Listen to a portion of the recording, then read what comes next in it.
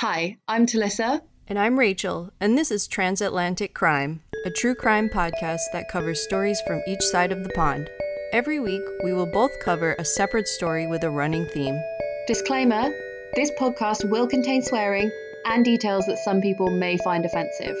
If you are of a sensitive disposition, listener discretion is advised. Welcome to Transatlantic Crime. So close.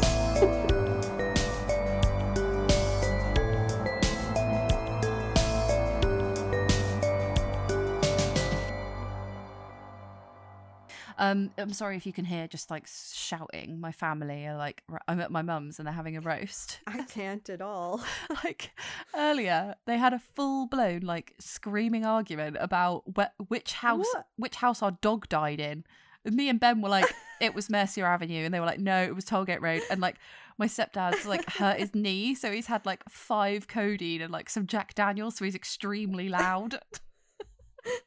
And like I was just sat around the table like looking at them shouting, thinking I can never introduce Tom to you people. Like he would die. He would die. Classic family dinner, like just it's so funny. I think you completely relate. Like when you go to someone's house and their family is just civil and you have like a nice dinner, you're like, this is not normal. Oh my God. This is weird. I remember meeting Matt's mum, and I was like scratching around for conversation, whereas like my family just shout over each other like non-stop. It's so hard to get a word in. Like everyone's got like half finished stories, like Yep. And everyone's trying to be louder than the other person. Literally just shouting over. Yeah. But like he hasn't met my family, but my mum keeps making too much roast. And then I'm like, Tom, do you want me to bring you round a roast? And he's like, yes, obviously. So like, my mum's like, does Tom want a roast? Like she's never met him. Just giving him food. Oh, like, here's some leftovers. I know he's too scared. It's like a peace offering. I'm scared of them, and like, and I'm there. Yeah. Well, great. I'm glad that you had a great family dinner and completely normal screaming at each other over which house the dog died in. Yep. Me and Ben were like looking at each other like mouthing, yeah, Mercier Avenue. It was Mercier Avenue. And every time my stepdad caught us, he was going, it wasn't. It's amazing too when you have like a buddy who's like, yeah, you're right. I remember I genuinely went, like we were sat at the table and then my mum said something about my nan, and then I was like, I was Nan's favourite, and Ben was like, no, I was Nan's favourite. I was like, no, motherfucker. And then it was like a serious beef. How was, you went to see Bon Iver, didn't you? Oh my gosh, my one true love. Oh, my beautiful Justin Vernon. Someday. What a man. Who was supporting? Yes, if you can see him live, then, or if you can see them live, because Bon Iver is just a band. I feel like I always relate it like it is Justin Vernon, but it basically is though, isn't it? It's like not. It's a band. But I thought that he wrote on his first album. I thought he wrote all the songs, and then he got a session band to like play them at gigs and stuff. Yeah, I think that they switch it up sometimes with the band members, but I'm not completely sure. But what's important is that it's Justin Vernon, and he's there, and he is singing, and he is playing, and I saw him. Yeah. There was no supporting band. Oh, that's even better. It was just him. It's all about me. Like, he's too important. Yeah, and they came out like a few minutes late, and as we were coming in, there were 2 different car accidents, and they looked almost exactly the same. Like one was like a mile away from each other, and the first car we passed, and it was bad. It was like flipped on its side, and there's glass everywhere. Hope they were okay. And then as we got to the venue, there was another car that had flipped, almost exact, like same color, People same were like keen as fuck to position of see the Justin car. Vernon. I know. Well, it was at the it was at the YouTube Theater in LA, which is a brand new venue, and it's in the middle of the Coliseum, which is an older venue. It's been in LA for a long time, and SoFi Stadium, which is like a soccer stadium. So Yeah. there were 3 different events going on. So traffic was just nuts. And Yeah. so yeah, there was an accident, and then Justin Vernon came out and he was like, "Hey, glad you guys made it. We tried to delay as much as we could because we heard there was an accident." And Oh, what a I was lovely like, man. of course you did. Oh, Yeah. what a lovely guy. So you were going to tell me So- your story about coming in and were you creeped out after your gig? Oh, no. So to our listeners, I was just telling Talissa how safe I feel in my neighborhood. I really like my neighborhood. Except And except last night I could not sleep. There were strange noises going on outside of my house all night, just like on and off. like what kind Just of like noises? things moving around. I don't know, and it was creeping me out. Are you like But eating loads then- of cheese or like had loads of coffee? No, it wasn't my imagination. So I get up this morning, I let my dog out into the yard. I like let him out and I came back inside to make coffee or whatever. I come back out and my dog has like something bloody in his mouth No. and he's chewing on it. And I realized, I know, I was like, oh, don't come near me, but come back inside and drop it. Don't do anything. I realized that the sounds all night was like some kind of animal that had killed another animal, and it must have been a coyote or something like that. Oh, and I it hate was those eating it in my guys. yard. What? Yeah. What was it? Could you just not tell? It was just a I mashed don't- up mess. There's Oh. like some kind of weird bloody carcass in my yard, and I'm too scared to go deal with it. Oh, that always reminds me of like the Blair Witch Project where they go outside and there's just like Yeah, a chammed yes. up bit of like meat on their fucking like, Exactly. porch. That's what it is. That's what it is. And my dog got into it and my stomach just turned. So it wasn't a serial killer or a murderer or Oh, a robber God. outside my house last night. It was a coyote. Well, at least you aren't going fucking crazy. Yes. It definitely That was too. something. Have you ever heard like foxes have sex? Yes. It's when like- I lived in London, it was so annoying. I It sounds swear like we've- babies dying. It's like Yes. I swear we've mentioned this before. Honestly. But like basically Tom stayed at mine on Friday and he always brings his dog Yeah. with him, which is a pug called Luna. And like Aw. she is like quite vocal, like she's very barky, whereas like Arlo doesn't bark ever unless it's the door. Mm. And Mm-hmm. she'll bark at anything. Like she barks at like a bit of rustling, like she'll bark at like dogs Yeah. on the TV, like particularly doesn't like horses on Aw. the TV. I was like, what's her fucking beef? And Tom was like, anything with eyes, doesn't like stuff with eyes on the TV. I was like, really like Don't look at me! Don't look at me! really like slims it down into what she's not angry at. And yeah, I basically like woke up in the middle of the night to the dog barking and I was like, oh, what is your beef? And then like all I heard was like "Ree!" And I was like, fair enough, that's pretty annoying. Oh no. 'Cause Yeah. she was like going mad at it these is foxes so fucking. annoying. Yeah. Oh So man. yeah, woke me up. It was annoying. Yeah.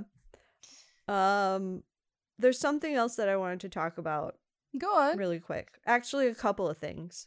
Yeah. So we got a really nice review on Apple iTunes. Aww.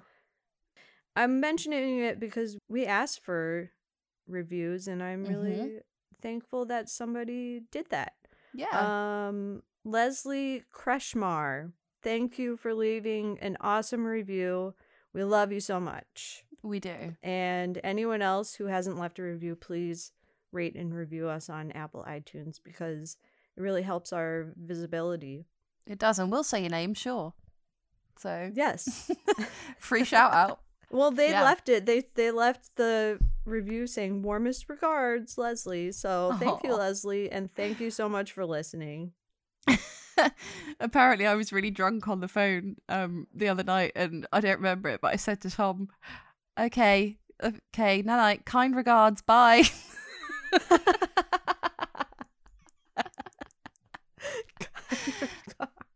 I love signing off with stuff like that.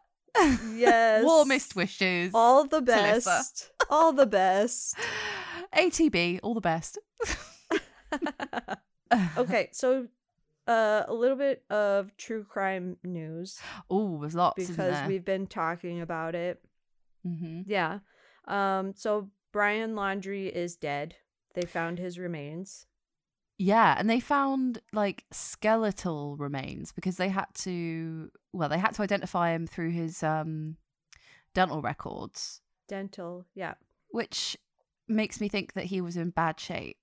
Yes. So a hot I was place, reading right? about it. Yeah, the article. So I just copied this from CNN. It said his remains were found in an area of the Carlton Reserve, a vast 25,000 acre nature preserve. That area had previously been underwater, but recently dried out due to clearer weather. Ooh. So it was really bad weather, even for the dogs and the investigators trying to search for him. Like, they were dealing with bad weather, and I think it just cleared up. Mm-hmm. And they said that the dogs had gone over that area already, but they came back and then they found him. Yeah, I think it was just like quite swampy and wet, and You can't like step on it, right? You can't like right. Yeah, they can't exactly. like get on it and have a good sniff. Yeah. And they also said that the article said survival experts and, you know, people who are good at living in the woods were like, this would be really hard to survive from if you were a normal, like, survivalist. So Wow. I think it was an accident. I don't think that Oh, he killed really? himself. Yes. Okay. What, you think he was going to try and hide out That's in the my woods? theory. Like he didn't have the minerals Yeah, to for actually sure. kill himself. I think so. Yeah. Yeah. I kind of see what you're saying. Like, and he was like a massive fanny from day one, wasn't he? Like, he Yeah, exactly. ran away to his parents, then he snuck off. Like, Mhm. so it kind of makes sense that he wouldn't have like the balls to actually kill himself. I And he just agree, thought and he could get away with it, yeah. and it went pear-shaped. Yeah, exactly. I think he probably thought that he could live in the woods for however long. And Rachel, are you trying to tell he me kept going. that a white man had an inflated sense of self-esteem?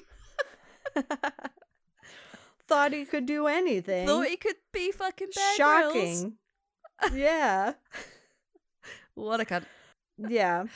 So yeah, that's that news. Do you have any true crime news? Robert Durst is in hospital with COVID, and Yes. he's been charged with Kathy Durst's murder. Yes. So Susan So Berman, he'll probably go to prison. I think he'll be straight back, like as soon as he's out of if he gets over COVID. Yes. He's pretty old. He's like 70 something now. Yeah, and as we mentioned before, he looks like the Crypt Keeper, so it's not like my he God. looks like a healthy man. The Crypt Keeper.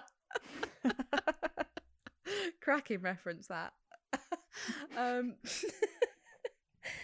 was going to say Nosferatu or like Mr. Burns, but yeah, it's all of those. He's all that. Yes. Yeah. Yeah. I mean, he doesn't look like he doesn't look strong as an ox, does he? But No. he No, maybe he doesn't. he's escaped like justice for so fucking long, and he's really fucking. Yeah. He's still really rich. I guess he's still got a trust. Like even though his dad, both his parents are dead, and his Mhm. brother like hired a bodyguard so that he can't kill him. Yeah, Robert Durst's brother hired a I bodyguard. didn't know that. Yeah, because I started Wow. rewatching The Jinx the other day because Tom is trying to be supportive and be like, "Oh, here's some true crime news." Like he was Aw, like, "Oh, did you know yeah. that Robert?" And I was like, "Of course, actually, no, I didn't know that." He told me that he'd been charged with not Susan Berman, Kathy Durst's murder Right. Yeah. because Susan Yeah. Berman is his friend who he got convicted of her murder, Yeah. and Kathy Yeah. is the one they could never pin on him, his wife. Right. Yeah, and so I was like, do you want to just watch The Jinx because it's amazing, and then you'll And it'll probably explain everything. you'll probably know the story. And like we were watching it, and like Tom is the sort of person that looks on his phone a lot when you're watching TV. He was gripped. Mm. So like, Oh, yeah, amazing. yeah, it was really Good. into it. Yeah, and on there, his brother is at some sort of deposition, and he's saying like, "Oh, so you hired a bodyguard to protect you from Robert Durst?" And he's like, "Yeah." Like he's quite. And then in another interview, they say to Robert Durst, "Is it true that your brother hired a bodyguard?" And he's like, "Yeah." And he's like, "And why do you think that is?" And Robert Durst goes, "Because he's a pussy." Oh my god! Such a brother thing to I say know. too. It's such a brother thing to say because he's a pussy. It's like this old man. Oh my It was a gosh. funny moment. That's amazing. Yep. Yeah, so that's a little bit of true crime news that he has COVID, so we'll see if he survives. If he does, I'll be fucking shocked, man. He's as old as the sea. Right? Yeah. But again, He there's just is. somebody like escaping justice. Like, yet again. Yeah. Yeah. Yeah, exactly. He's had a lovely life, billionaire. Like, he can just buy any. Like they say in the Jinx as well. He's like, so your bond is $250,000, and he goes, Mhm. okay, and they're like, do you have $250,000? And apparently Yeah. he just goes, not on me. Like, Yeah. so Right? smug. Like, oh, I probably have half that in my pocket right now, but yeah, and like I when he can got get the rest. and like he gets caught for stealing a sandwich. Like he skips bail, and then he gets caught for stealing a Yeah. hoagie, and then like, Yeah. what the fuck is the difference between a hoagie and a sandwich? Sandwich is like regular bread. A hoagie is like A baguette thicker or a cob, bread. Kind like a of bap. like like a baguette, kind of. Okay. Yeah. Yeah. And they find him, and he's got $580 in his wallet and $34,000 in his car in cash, and he's stealing a sandwich.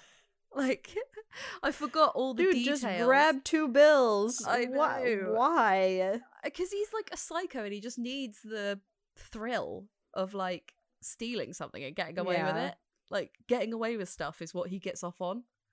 I'm just looking up what is the difference between a hoagie and a sandwich. We were saying to Carly the other day about like kisses, like how on messages Americans don't put kiss kiss. Like, Yeah, you know, you they put don't. like English people put XX or XXX at the Yes. end of their thing. Yeah. And I was like, yeah, no, Americans don't do that. And Carly was like, how do you know if you're mad at someone? I love that because when I moved back to the States, I still did that to all my, not all of them, but like a lot of the people I was texting in America. Yeah. And nobody was doing it back. And I was like, maybe I should stop Angry doing at this. me. It's a little bit weird, I'm sure. But I love it. Like, it is like an extra kind of punctuation to show how you're feeling. It's So, cute. I think it's yeah, nice. people should do it more. Yeah. Get on it, America. Yeah. Follow me into the new world of kisses. XXX. Right. Yeah. Okay, we should do some... Okay, wait. A sandwich. Oh. Okay, I was right. A Okay. sandwich is a snack formed of various ingredients between 2 slices of bread, while a hoagie is a sandwich made on a usually soft, long Italian roll. That's So, that's like a Subway. yeah. Yeah. I think a Yes. baguette's like crusty, whereas a sub Yeah. is soft. We would call There we you would call go. that in England, you wouldn't call that a hoagie, you call that like a roll. You wouldn't call it a Yeah. baguette either, because a baguette is crusty. You would call it Right. a soft roll. Bread. Bread names. So like Welcome to when bread you go to names. Subway though, yeah. When you go to Subway in England, and that's where I used to work in Subway in England. I can't remember. You just call it a sub, I guess. Yeah, I but don't you're only know. calling it a sub because you're in Subway. Like, that isn't like the Right. general. Like, you wouldn't go into like, Yeah. I don't know, a Wimpy or a regular burger Yeah. establishment and be like, can I Spar, have right. a quarter pounder with cheese or a Big Mac? Like, that's the Yeah. name of it just because it's there. So I'm only calling a Subway a sub because Right. that's what they're making You're me in call Subway. it Yeah. to order it. Can I have a That 6-inch is the piece of brand. soft roll? I'd be like, just call it a sub, man. Yeah. I'll call it what I want. Oh, I was on the phone to my dad the other day, and he was like, "I'm gonna get a fish burger from McDonald's." He was like, "I refuse to call it a filet-o-fish." I was like, "Honestly, you pull up to the driveway, and they're just like the drive-through, and they're just like, this guy." I refuse to call it's like that's the this hill guy. you want to die on, is it, Brian? Yeah. The filet-o-fish hill. Oh man. I'll have a fish burger, please. Oh, fuck off. Yes. Let's get into some true crime. Some actual true crime. Let's. You are first. Okay, so this week, what is the theme? I don't have the theme name up. The theme Alyssa. is The Killer Fled. Yes. Did you read that? Okay. Is that what yours is about? It Vaguely. is. It is. All right. No, I just couldn't remember the exact wording. Okay. Okay, so I'm just going to get straight into it. It's short, it's kind of brutal, so I hope yours is a Ooh. little bit lighter. More boring, probably. Okay. Mine's all about technicalities, but yeah, go on. Also, I have no background on anyone in this story. Like, I don't know when they were born or anything like that. I just want to brief you. I've done next to zero work on this. I have. There's just all of busy. the We're busy. details. We're busy. Sometimes I really put the work in, and other times I'm like, copy, paste, fuck you, I'm reading it out. Like, I'm so busy. Well, also, we're recording 2 episodes today, so Yeah. that can always kind of mash things up. But no, that's not it. I'm not But it just wasn't there. excluding that stuff because it just wasn't there. All the Okay. details was what I'm about to tell you. So I don't care. You're talking to me like I care. Like I'm your teacher and I'm gonna fucking downgrade you. Yeah. Listen, don't give me a C-. I need an A. Hold on, Tito's growling at something. Maybe the coyote's back. I'm gonna Tito. Google a coyote. I don't know what the one actually looks like. They look like skinny dogs. They look horrible. No, I mean, little baby coyotes look really cute. They just look like skinny, mean dogs. Don't know if I like the sound of that. Kind of pointy. Okay. Yeah, like half dog, half wolf, but skinny. Maybe that's what they are. I don't know. Yeah. Okay. Back to the story. Okay. I'm going down a coyote hole later. Yeah. Join me. Do it. And while you do, look up little dogs coyote jackets, which I think I've shown you before. You have. Yeah. They look like neon Like Hellraiser. dogs from a gang in the 80s. Yeah. Gotta protect those little babies. Yeah, you do, because they do snatch them on your if you go on a hike, then they'll jump out and take your dog. No. Okay. Back in 2017, an unnamed woman in Sumner County, Tennessee, smelled smoke under her trailer home. A 22-year-old man named Michael Cummins had placed trash under her trailer right under the spot where her bedroom was, and then lit it on fire. When the woman ran outside of her trailer to get away, Michael was standing there waiting for her. Oh, God. He punched her with his fist and with a revolver. The woman was able to get away and call police. It began raining and the fire had gone out by the time the police arrived. As they took him away, Cummins yelled, "I will kill you, bitch. I will kill you. You are dead." Did Did a pretty So, shitty job of it, considering she was right there. Yeah. And you had a gun. Yes. Well, this story is about him and it gets a lot worse, but this is kind of the precursor to everything. One, the woman didn't, on any news article, she didn't want to be named. She was like 60 years old. Didn't want to be named. They didn't say like what triggered all of this, what the dispute was about, Yeah, if anything. This is a small town. There's like 2,000 people. So, okay. Not Probably very everyone big. knows everyone. Probably just cut in front of him at the post office. Yeah. And it's a trailer. It's like trailer park town. So you're right. Like everyone's kind of enmeshed with each other. At his trial, Cummins' arson charge carried a penalty of 8 to 12 years. The judge gave Cummins 10 years. He also received 6 years on the assault charge, which he was to serve concurrently. Then, so that was, he had his trial in 2018. In January of 2019, after about 15 months behind bars, Cummins was released on probation for the remainder of his sentence. Cummins had been in trouble with the law since he was a teenager. He had a protective order against him in 2012, which he had violated, and he was arrested for domestic violence after throwing things at his aunt in 2013. In 2017, before the arson and assault on the older woman, he was arrested after stealing his mother's purse and medication and assaulting his grandmother, who tried to hide the purse. Oh my God. He was also charged with theft for stealing a white broad-breasted turkey and game camera from a neighbor's house.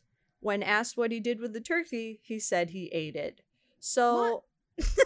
He stole a live turkey? Yeah. Or he stole a dead turkey? I think he stole a live turkey. I don't think he ate that. Unless they had he just let that fucker go. Right. Or unless it doesn't sound like he's compassionate at all. But those are big fuckers, turkeys. They're big. I know. I couldn't pick They're one up. huge. And they're really noisy. Yes. They're scary too. Like I wouldn't want to get pecked by one of those. Its neck is so long. Like you couldn't even like just hold it by the body. It's got like a swan neck. No. It really does. Also relevant because this next month we have Thanksgiving, so turkey. If anyone else has any opinions on how they think they could take on a turkey, then let us know. Well, also I'm tapping out on this one. That reminds me of they are.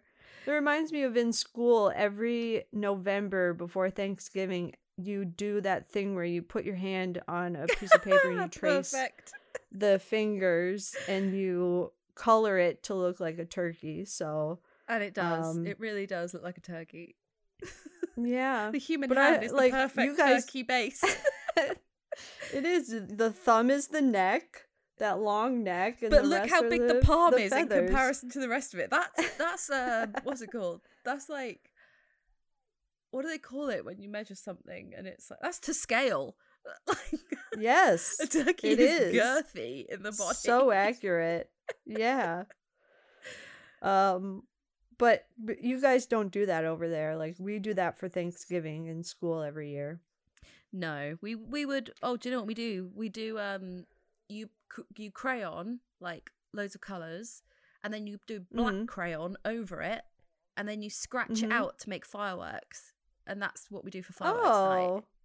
Oh, I never heard that before. Oh yeah, That's we'll do it when I'm with you. It's really good fun, wholesome. Okay, so he was released this time, despite his 120 months in jail, like for his. That he was set for setting a fire and assault on the woman. After 15 months, Cummins' attorney was able to get him a plea deal, released on conditions that he do certain things that included getting mental help. Okay. Clearly, with his past, like, his attorney just kept saying, like, he doesn't need to be in jail. He needs rehabilitation and mental help, which was true, but doesn't sound like that's what he was released back into. It feels like that sort of shutting the stable door after the horse is bolted. Like, it feels like he needed that 10 years ago. Like, rather than... Yes. Now he just sees this as like, whoa, I'm free again. Right. And like Right. putting shit under someone's house and setting it on fire and then punching him in the face with a gun and then screaming, I'm going to fucking kill you. An old lady. Is that not attempted murder? Like, right. I kind of feel that's edging onto attempted murder rather than just assault and arson. Definitely. I think it was one of those cases too where it was like, oh, to me, it was, oh, boys will be boys. Oh, let him out, let him get some help, that kind of thing. He's a young guy. He could be rehabilitated. Whole life ahead of him to ruin other people's lives with. And then also the other thing was that this is a small, very small town. They interviewed that woman when he had gotten out of jail and after he had done what he was about to do. They interviewed her and she was like, he shouldn't have been let out. And this kind of town and community, it's not a place where you would get mental help. It's not like there aren't facilities or people really caring to check in on your mental health. So no. They just let him free, basically. Okay, great. He was scheduled to remain on probation until 2027. Until a year later, in April of 2019, Cummins failed to show up for his mental health check-in with his probation officer. Then, on April 17th, 2019, the fire department received a call at 7:18 p.m. for a possible Grasswoods fire. While on their way, dispatch advised that this could be a cabin explosion in the woods and that the man who lived in the cabin had not been seen. When crews arrived, they found what appeared to be a medium-sized pile on fire with some personal belongings on fire, but it was way down in a valley and crews had a hard time making an advancement on the pile. It took several hours for them to put out the fire, and afterwards they attempted to look for the owner of the home, who was James Fox Dunn Jr. He lived alone. He was 63 years old. He was from Nashville. He was found deceased, decapitated, and lying in a wooded area not far from his home. Holy hell.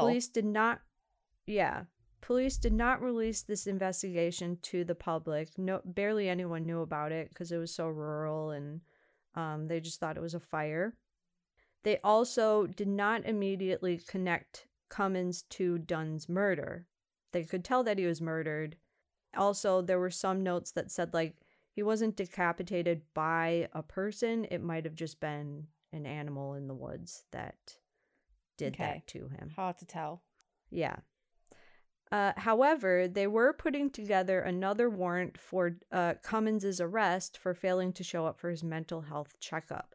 They were kind of like, he might be involved with this because he lives nearby, but they weren't 100% sure. So they were putting together a warrant to get him and question him because also there was arson involved, and that's kind of his MO. He's like the one fire starter in the village. Yeah. Probably.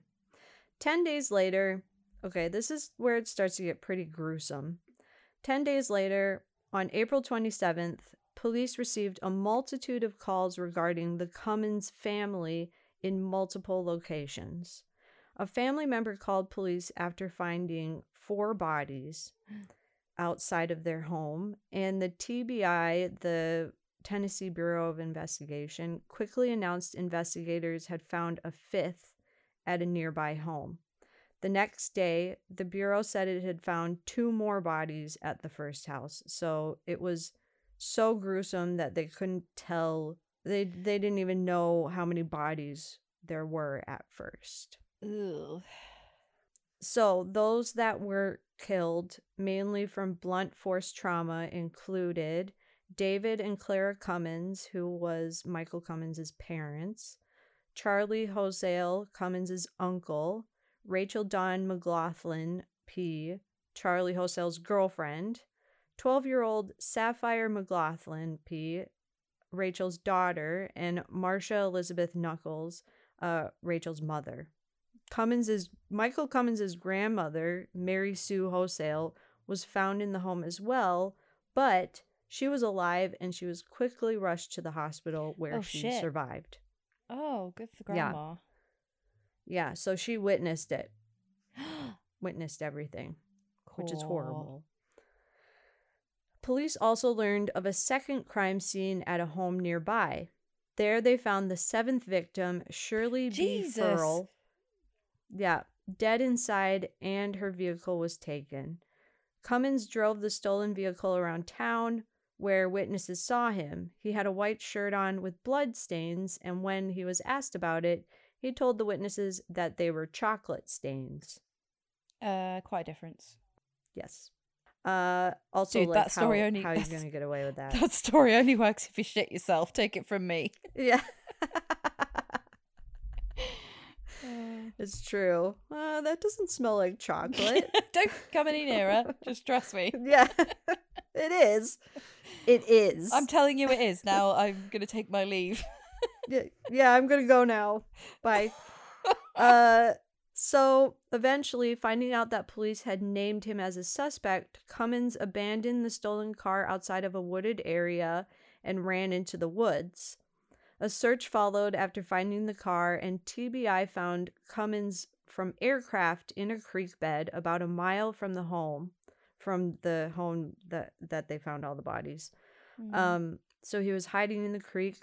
More than a dozen officers from the county's joint SWAT team went to that location.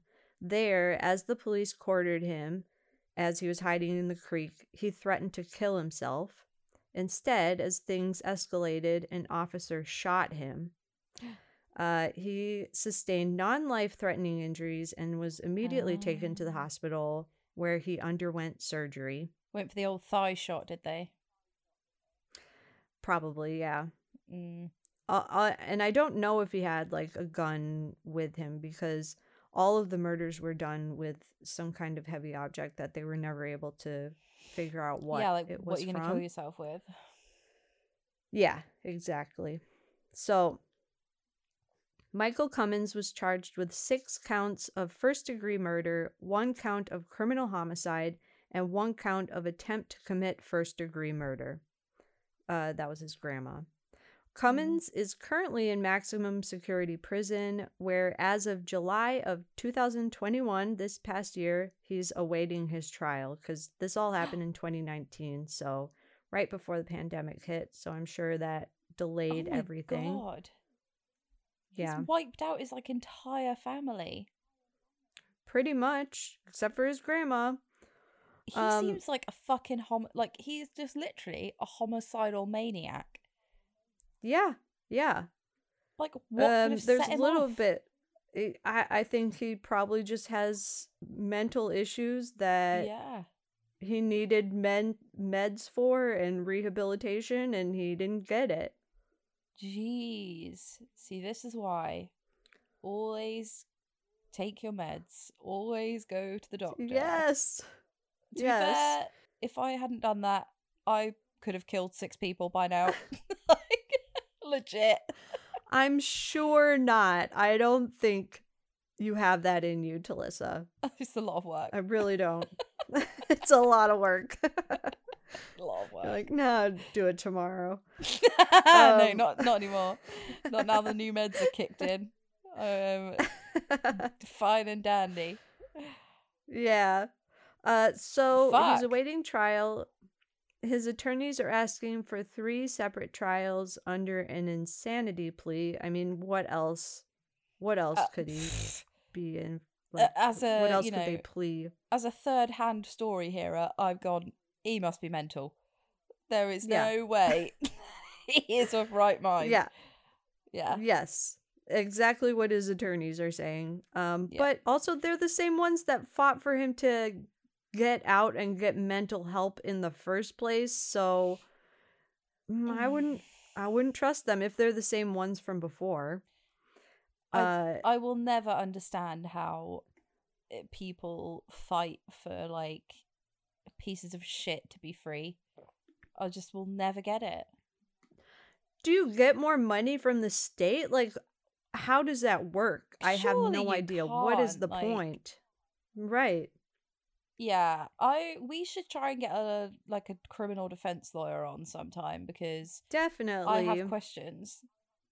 Yes. But I'll start looking around. Yeah, but I think I've told this story before, I think, but I've read a book and it was written by John Wayne Gacy's defense lawyers, and their answer is always everybody deserves a fair trial. Doesn't matter who it is or what they've done, they deserve a fair trial, and by upkeeping that sentiment, that's what props up democracy.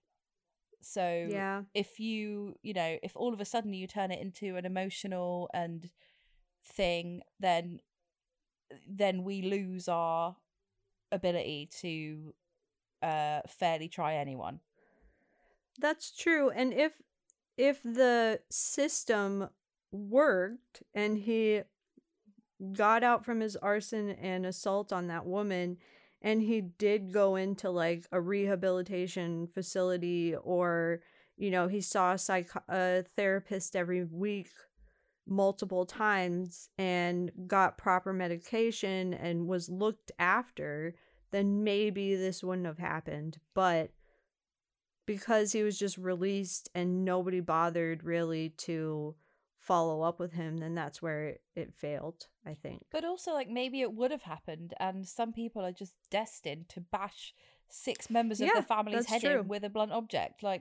That's just what he was gonna do, no matter what happened. And it was gonna happen anytime he was free at some point. Yeah, and you can't lock people up for what they might do. Yeah, unfortunately, that's true. His grandma is expected to testify against him at his trial. He is considered homicidal and suicidal, where he often tries to set fires in his cell and attacks the inmate officers. He's in maximum security prison. The home where 6 of the victims were found dead was one of the most complex and gruesome crime scenes authorities had ever encountered in Tennessee. It is considered the deadliest homicide event in Tennessee in at least 20 years, which I'd like to know what happened 20 years ago. I was just about to say what happened 20 years ago. Yeah, I'm going to look into that for sure. Fuck. So that's it. That's the story of Michael Cummins and how he ran from police. Great story, mate. Definitely gonna I feel like during COVID loads of shit happened and the true crime radar was a bit down because everyone was so busy and not many trials were happening, right, and obviously everyone was preoccupied, but I feel like crimes were still happening, we just didn't hear about them that much. So I bet there's some more that have happened that were interesting and weird and stuff. Definitely. Yeah, that might be a theme. Well, also there was the George Floyd, what happened huge. There, and that kind of that was a big deal, and that was in the news a lot. So that kind of overshadowed a lot of other crime that was going on too, I'm sure.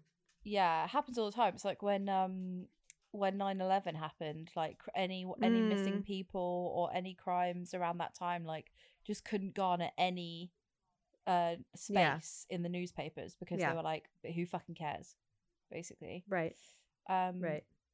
Yeah, so something that I've been following in the news is my story. I was gonna do a really in-depth true crime story, but then when I sometimes I'll just Google the theme of our me too. Just see what comes up. Comes. Yeah. Right. And I don't know if you had much coverage about it over in the US, but in the UK, it was a huge story about the murder of Harry Dunn.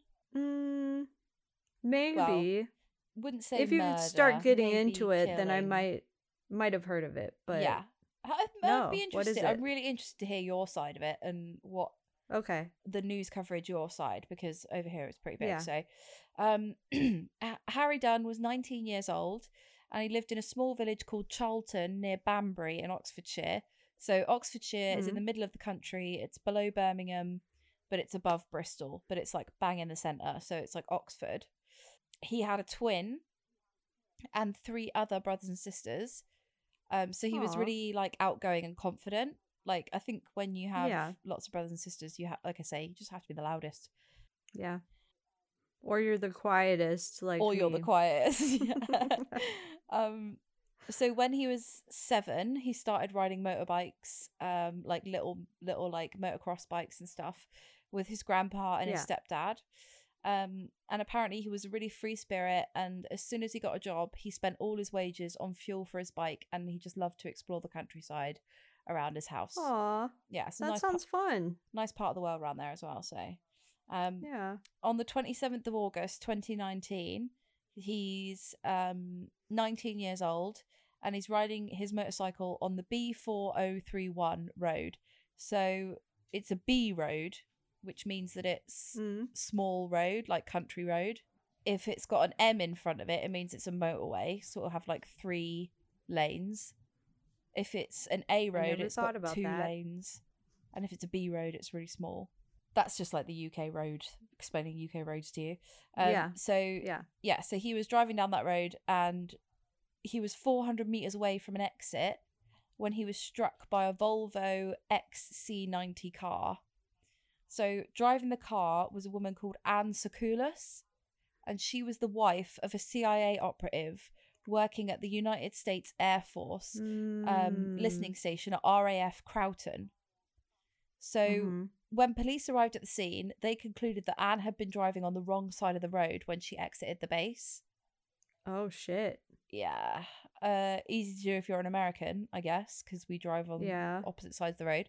But ambulance was called, and it arrived 43 minutes after the collision, which is quite a long time. Oh, no. And this was because the accident was categorized as a category 2, which meant they thought that Harry had broken bones, but the injuries weren't life-threatening. So whoever was reporting it to them made it seem maybe less serious than it was.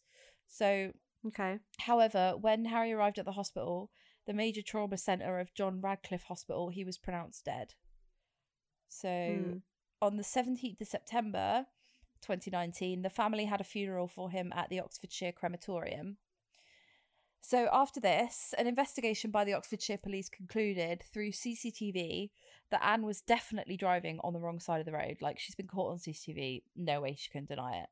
So when she was interviewed by the police... Was she trying to? No. So she admitted that it was the case, that she was driving on the other side of the road. And she cooperated fully with the police. She was breathalyzed at the scene, and she wasn't over the drink drive limit. And she'd only been in the UK for 3 weeks. So back in the US, she was a native of the state of Virginia, and in 2006 she had a driving infraction for failing to pay full time and attention. To be fair, I've had one of those. Yeah, I think if you drive every single day of your life, then that's bound to happen at some point. Do you ever do that thing where you're driving and you just kind of zone out, and then you come back and you're like, oh, I'm driving? Yep. Too much. Too much, baby. Yes. Yeah. Yeah. Or I'll literally fucking fiddle with the radio or a CD or something, and I'll be like, whoa, I'm driving. Yeah. It's because I've been driving since I was 19, so it's really autopilot. Right. I was trying to teach Carly how to drive in my car, and I was like, so it's accelerator, brake, oh no, wait, it's the other way around. She was like, how the fuck do you drive? And I'm like, I don't know. When it starts to be second nature, you don't think about it anymore. You're just like, oh, I guess that's the brake. It's honestly, it's like breathing. You just do it. You just blink. Right. I don't think oh shit, I'm going up a hill, I better put it in a lower gear. My hand just does it. So you just do it. Yeah. Yeah. So anyway, during their interview with Anne, she mentioned that she might have diplomatic immunity because her husband's job at Northamptonshire. Sorry, because of her husband's job. So he was a CIA agent. So later that day, the police applied for an immunity waiver. So basically, they were trying to say to the US Embassy, she has said that she is immune to these charges, and we want you to Okay. say that she isn't because she's done something wrong. So anyway, they put in an application for that. And then on the 14th of September, there's a British diplomat called Neil Holland, and he sent a text to a US official saying, it's obviously not us, it's obviously not us approving of their departure, but the US hasn't explicitly waived immunity, so I think you should feel able to put them on the next flight out. So he's basically saying, I'm not saying they can go, but Yeah. I'm not saying. Yeah, like nobody said she can't. So Right. if you want to go, then go. So on the 16th... That's horrible for his family that someone's just like, Like, immunity, like diplomatic immunity because your husband's a CIA agent. Like, that's not a get out of jail free card. You killed a guy. Shouldn't be at all. Right. You definitely shouldn't fuck off. Like, no. So on the 16th of September, the Foreign and Commonwealth Office informed the police that the waiver had been declined and that Anne had left the UK on a US Air Force private plane from the airbase at Mildenhall. So she hasn't gone through customs and with a passport, because there might be some sort of like stop on her passport saying like, don't let her leave the country. Yeah. She's like really she just hopped on a private jet. Properly snuck about. Right. So when Anne arrived in the USA, she requested that she be interviewed under caution herself. And then on October the 31st, the American police confirmed that they'd handed their file to the UK. It later came to light that the UK police had been flown to the USA to accept the file. And then this was criticised by Harry Dunn's mother, saying she felt no closer to an answer and that she was left in limbo. So that's a bit of a bit of a sneaky one by the US as well, being like, come on, we'll fly you out here. Like, physically take it in your hand so that you cannot say you never got it. Like, right. So that happened and nobody was happy about that. And then the US Embassy insisted that Anne had diplomatic immunity as the wife of a US agent working in the UK. The Washington Examiner reported that Jonathan Tsoukalos, which is her husband, did not work for the National Security Agency, and that the Tsoukalos family lived in Northern Virginia in the area of Central Intelligence Agency Langley headquarters, so that they just lived near the CIA. Like, he wasn't a CIA agent. Why was he at the embassy in the UK? He must have done something for the US Army, because that's a US Army Air Force base. Yeah. But she said to the police, oh, my husband's a CIA agent, so I'm out of here. Oh, okay. And then the Washington Examiner were like, no, he isn't. So Dunn's parents employed 2 lawyers who were specialists on diplomatic immunity, Mark Stevens and Jeffrey Robertson. They advised that Anne was not entitled to diplomatic immunity because her husband was not listed as a diplomat. So they're saying it doesn't apply to CIA agents, it just applies to diplomats. So basically, I think she knew that nobody really knew what was going on. So she went, oh, my husband's in the CIA, like, I can get out, and just like left. She just talked her way out of it. Yeah, basically. They also said diplomatic immunity no longer applied upon Tsoukalos' return to her home country. Therefore, Dunn's parents could take civil action in the US. Oh, nice. Yeah. So the Foreign Secretary, Dominic Raab, also stated that diplomatic immunity no longer applied. So he's like, yeah, I agree. So Harry's parents travelled to the US to fight for a change and get Anne returned to the UK. So on the 10th of October 2019, Donald Trump was the president. Boo. And was to appear at a press conference. So a photographer managed to get a picture of his notes, and they asserted that if he was asked about the case, he would reply that Anne would not be returned to the UK, despite Dominic Raab and the Prime Minister, Boris Johnson, publicly speaking out. Part. And making a call out to the president. So Boris Johnson was like, I'm asking you nicely to send her back. Yeah. And Dominic Raab, who is the foreign secretary, was like, I am also saying this is bullshit, send her back. But he'd already written down on a bit of paper, that's not going to happen. Mm-hmm. So in response, Dunn's mother said that the position of the US was beyond any realm of human thinking, adding, I'm just disgusted. I don't see the point in Boris Johnson talking to President Trump, or President Trump even taking a call from Boris Johnson if he'd already made his decision that if he were to be asked, the answer was already going to be no. Yeah. So on the 15th of October, Dunn's parents visited the White House to meet with a senior official. Trump told them that Tsoukalos was waiting in the next room to meet them, and their lawyer said, reject that, because, and your official statement should be, because it's too soon, in like quotation marks, quotes. And that if they were going to talk to her, they wanted to talk to her on British soil, knowing that if she came back, she would be charged. So that's not going to happen. Yeah. But they're saying, if you want to talk to us, you can talk to us in England. Okay. So they were in the next room from her, and they still said no, which is...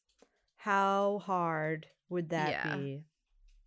To not just burst through the door and punch her in the face. Yeah. And walk out. Yep. So this is Trump. This is a Trump classic. Trump called his meeting with the Dunn family beautiful in a certain way. He also said driving on the wrong side of the road happens to a lot of people because they go to Europe and the roads are opposite. Shut up. He actually said that. Right now. No fucking Whoopsie. Are they? I didn't. Whoopsie. I'll start driving on the wrong side. You fucking cock. Yeah. The Dunn's family spokesperson reported that the White House meeting ended with the president saying to the Secretary of the Treasury, Stephen Mnuchin, he told them that Stephen was standing by ready to write a check, aka, I'll pay you off. Please leave it alone. Yeah. Which is also, I'm sure, 1,000% like a Trump thing to do too. Exactly. So Trump probably backed that as well. Yeah, like if you kill someone, you can just pay the family. It's not a big deal. Yeah, gross. In his world, that is an okay conclusion. Yeah. Money. Yeah. On the 15th of October 2019, so it's later on that day, the Dunn family announced their intention to start a judicial review into the advice given by the FCO, which is the Foreign Something Office here, to the police regarding the diplomatic immunity of Anne Tsoukalos. And they also set up a crowd justice webpage, which is like where you say, can you please digitally sign this petition? And sure, it'll get debated in Parliament. So 3 days later, Dunn's parents said that they expected the UK to charge Anne Tsoukalos with their son's death. Other things that also happened around it were the UK government asked the police to delay informing Dunn's family that Anne had left the country. They only found out she'd left the UK a week later on the 23rd of September. What? So the government were covering it up.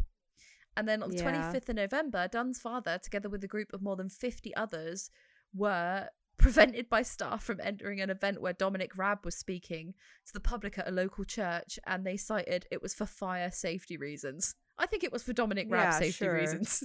Yeah. They were about to get fucking medieval on your ass.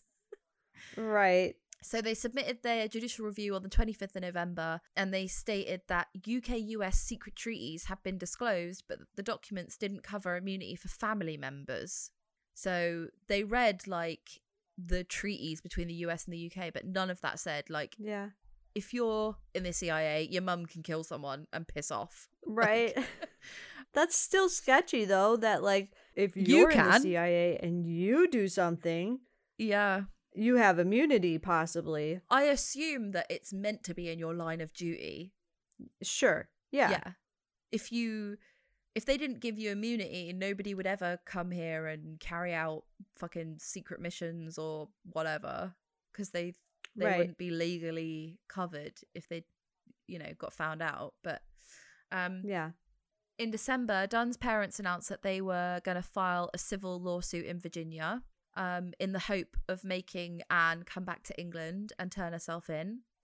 The family's lawyer planned to rely on English common law dating back to 1774, which states that even though the offence may have been committed in one country, the accused can face the charge in another. So in January 2020, a group of protesters holding signs saying "Justice for Harry" gathered outside the RAF building. In a strongly worded statement released by the family, they vowed not to stop demonstrating until common sense prevailed and the US government agrees not to abuse their power. Like, this is bad. Between, like, US and UK relations are supposed to be slippery as a dolphin. Like, fine. And this is what I was going to talk about, because you wanted to know my thoughts on this. Maybe I should wait till the end. On the 22nd of July 2020, it was reported that the UK and US governments had agreed to close the loophole in the law that provided immunity from criminal prosecution for family of the US staff, but not retrospectively. So from now on, it didn't matter. From now on, that rule is in place, but back then it's murky. So right. And they say the precise legal nature of those arrangements remains unexplained. So okay. In December 2020, the Crown Prosecution Service, which is obviously the English side of things, announced that Tsoukalos was going to be charged with causing death by dangerous driving, and that it was starting an extradition process against her. And her lawyer said Anne will not return voluntarily to the UK to face a potential jail sentence for what was a terrible but unintentional accident, adding the potential 14-year sentence was not proportionate. I'm sorry, but do you literally go in, I'm not coming back, it was an accident. Pretty bad accident. Like you still you broke a vase, you still have to pay for it. Like, yeah, even if it was an accident, it doesn't matter. Like, no, you still got to do your due time. Yeah. So the Dunn family later met with Home Secretary Priti Patel, who is a fucking cunt, by the way. Just to by the by. And that, like, she is literally like, if people are in boats like trying to get here from France, then fucking let them die. Like, that is literally her opinion. She's a piece of shit. Yeah. Tory, obviously.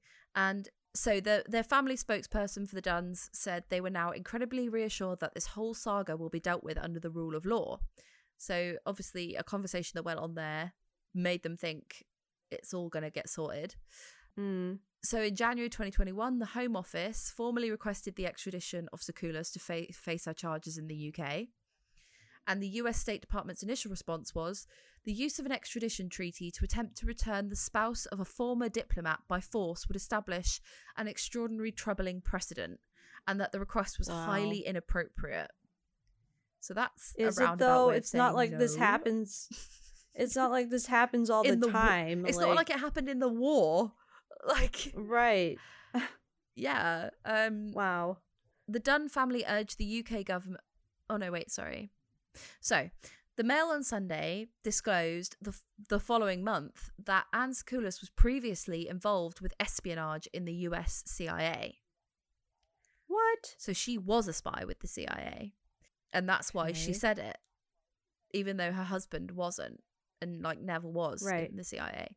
So, but Dunn's, technically she was? Yeah. Supposedly. Okay. So Dunn's mother expressed her family's suspicions that the British government were not fully sharing their knowledge of Tsoukalos' past role with them. So they were protecting her, not saying what she actually did. The Times speculated that the UK's Prime Minister would come under more pressure to meet the Dunn family. So the Dunn family urged the UK government to refuse the US government's extradition request of the WikiLeaks founder Julian Assange until they returned Tsoukalos. So they were saying, don't give them Julian Assange until we get Anne Tsoukalos.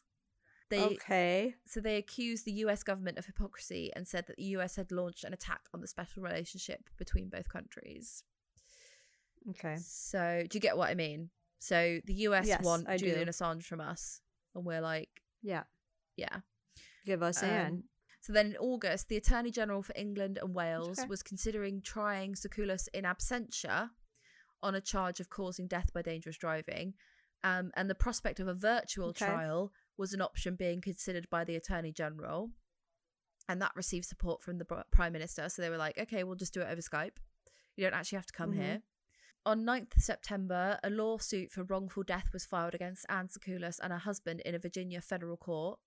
The lawsuit alleges that Sakoulas did not notify the emergency services or the police after the accident, so it was somebody else. And then on the same day, the Dunn family met with the director of public prosecutions after it was reported that Hill had concluded that Sakoulas did not have diplomatic immunity and she should not have been permitted to leave the country. However, a High Court ruling on the 24th of November 2020 concluded Sakoulas did have a diplomatic immunity at the time. So this is just an absolute shit show. Like, everybody's like, yeah, yes, she was. No, she wasn't. Yes, she was. Right. So when she was asked why she didn't want to return to the UK, Sakoulas' lawyer told the court her fear is that with the tremendous media attention she will receive, she's concerned she will not receive fair treatment with the press and local community. She's fearful upon her return and concerned, and she's certainly apologetic and accepts full responsibility for causing the accident. The presiding judge replied, accepting full responsibility doesn't mean you run away. It means you stay there and face it, and you shouldn't overplay the full responsibility card. Right. Exactly. So on the 16th of February, that same judge rules that the Dunn's family would be able to sue Sakoulas for damages. On the 8th of August 2021, the Dunn family lawyer submitted documents to the US court alleging that Sakoulas may have been distracted by her phone at the time of the crash, stating that there were call and text records for the day before and for the day after, but no call records for the day of the crash. Oh, which means that she had deleted them. Yeah. So it goes, this would suggest that either call and text messages were deleted or that she had used it the day before and the day afterwards, but hadn't used it the entire day of the crash. I mean, what are the chances? Yeah. So this is the last bit. So in September 2021, the family spokesman announced that Dunn's parents had reached a resolution in their civil claim for damages and that the outcome was a real milestone. Details of the agreement reached between the parties involved have not been disclosed. And Saiga said that the family would now turn its attention to the criminal case and the long-awaited inquest into Harry's death, which will follow the criminal case. So they've been paid a shit ton, and that's basically where it's ended. Yeah. So they're saying they're turning their attention to the criminal case, but that still means that she will have to be extradited here, which I don't think is going to happen. I think they have literally been paid off to the point where they can't say no anymore. I mean, at least they got something. Sucks that I think they couldn't get justice, but I guess that's a form of justice at the end of it all. They've obviously been asked to sign like a non-disclosure agreement. Nobody knows how much money they were given. And they've obviously promised to like cease and desist. They've just gone quiet and nobody's talking about it anymore. It's sad, but what are you gonna do? I guess that also helps for you to it helps for you to put it behind you a little bit too. If you're like, okay, I guess that's something. I think the options are take the money because it's never gonna happen. Yeah, that's what I mean. Like, I think, you know, that's what there's certain cases, like there's prisoners in Saudi Arabia, and like there's prisoners in where is it that woman's being held, and she's an English woman. I think it's Iraq or Saudi Arabia or something like that. But we're basically like, there's nothing we can do. Like, we can't make them give her up unless we start a war, like, which we're not going to do, obviously. So frustrating. But like, what a piece of shit that woman is. I know. Yeah. Take your fucking punishment. Take your punishment. If she hadn't have run, I feel like she could have got away with like like people kill people in cars all the time. It was an accident. Yes. If she had gone through fair trial, and on top of all that, she didn't call 999 or anything like that when it actually happened. So what was her thinking then as well? She knew that once she was on American soil, she was fucking safe. That's bad. That's bad thinking, though. Like, if it were you or I, and we're driving around and we hit someone, immediately, at least for me, all of my concern would be towards that person, making Yeah. sure that person's okay, like, calling whoever. And then it's not like, oh shit, how am I going to get out of this? It almost That's caused just like not how a normal person thinks. It was like an international saga. I'm sure it would have been like a byline in a paper if she'd have just right. taken her punishment. Yeah. And like I've had like one of my not close family members, but like a family member got run over and the guy just got off with it because like really they didn't have enough evidence. He got like a suspended sentence or something of that nature. Yeah. I'm sure she would have just gotten like time served. I don't know, like she really wouldn't have got 14 years. Right. Crazy story. I was gonna say that my thinking about this, because you had asked how much of this was covered in American news. Yeah, did you see it? No, I think the thing you had about Trump having notes and someone taking a picture of his notes, that was definitely in the news.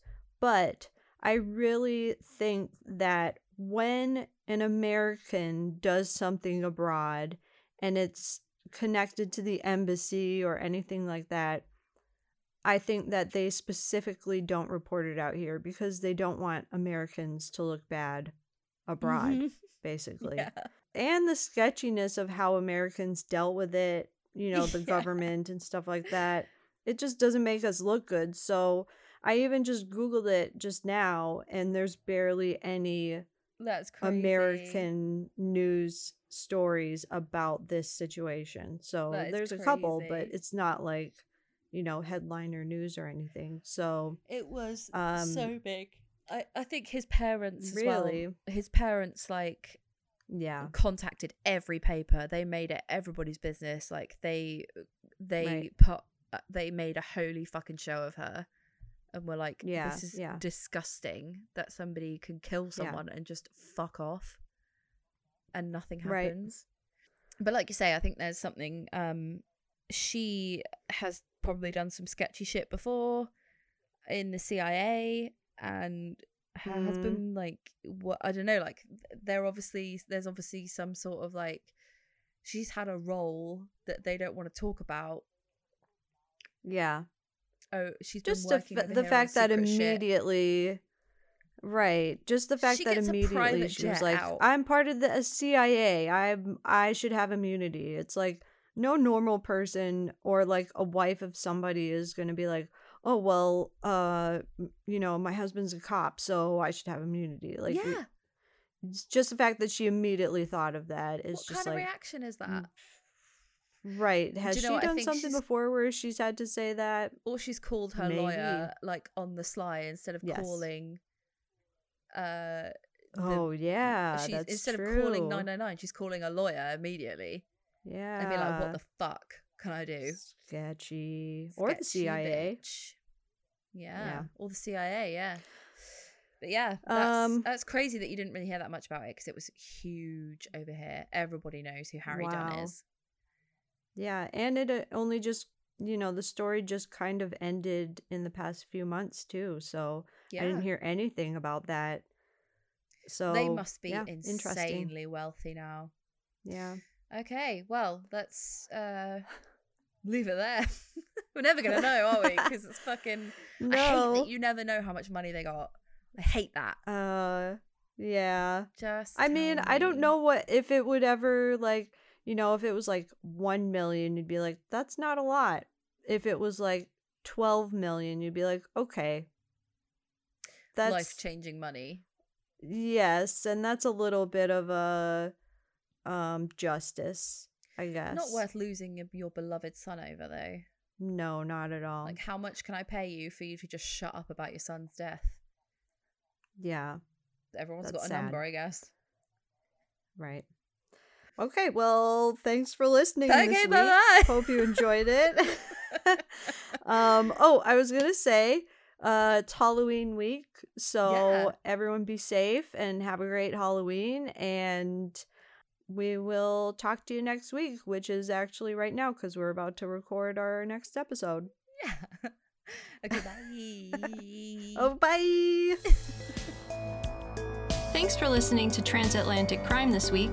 If you liked what you heard, please rate, review, and subscribe. And if you'd like to follow us on social media, you can find us on Twitter at TransatCrimePod, Instagram at Transatlantic Crime, and on Facebook with Transatlantic Crime Podcast. Thanks, bye.